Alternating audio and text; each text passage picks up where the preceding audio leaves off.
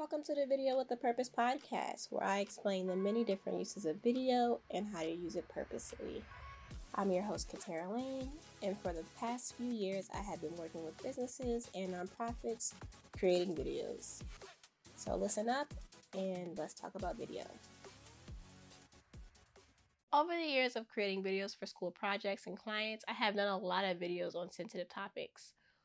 One of the things that I personally pride myself on is the diversity of stories I worked on and how I don't shy away from less talked about issues. I have done short documentaries on body positivity, sexual assault, and even on elementary age children. And 2 of those actually got into film festivals. On top of that, I have worked with a lot of first-time entrepreneurs and mission-driven nonprofits that go over a range of different things. I always see questions online that usually sounds something like, how do I tell this story on this very sensitive topic? How do I go about this? So I wanted to give some tips on how to tell such stories. So the first thing you're going to want to do while telling stories with sensitive topics is all about being considerate to the person who is telling the story. When asking for their stories, be completely honest about your intentions, to what it's for and where it's going. Maybe they're okay with telling their story, but they don't want their identities plastered all over the place and they want it hidden.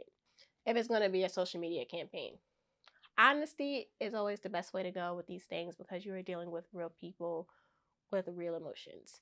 The next thing you're going to want to do when telling people stories with sensitive topics is you're going to want to get the person who is telling the story to sign a consent form and put some contracts in place. Now, trust me, this is usually the last thing we want to worry about because we are usually super excited about the project or we think we don't need it.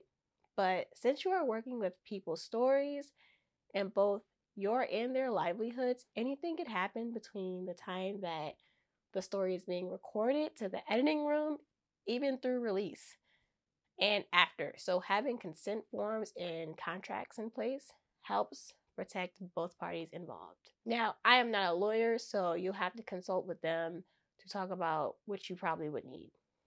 Lastly, I'm going to talk about the telling of the story through video. So since it's a sensitive topic, you're going to want to approach the story with a lot of empathy and care towards the person telling it and the audience that it's going out to.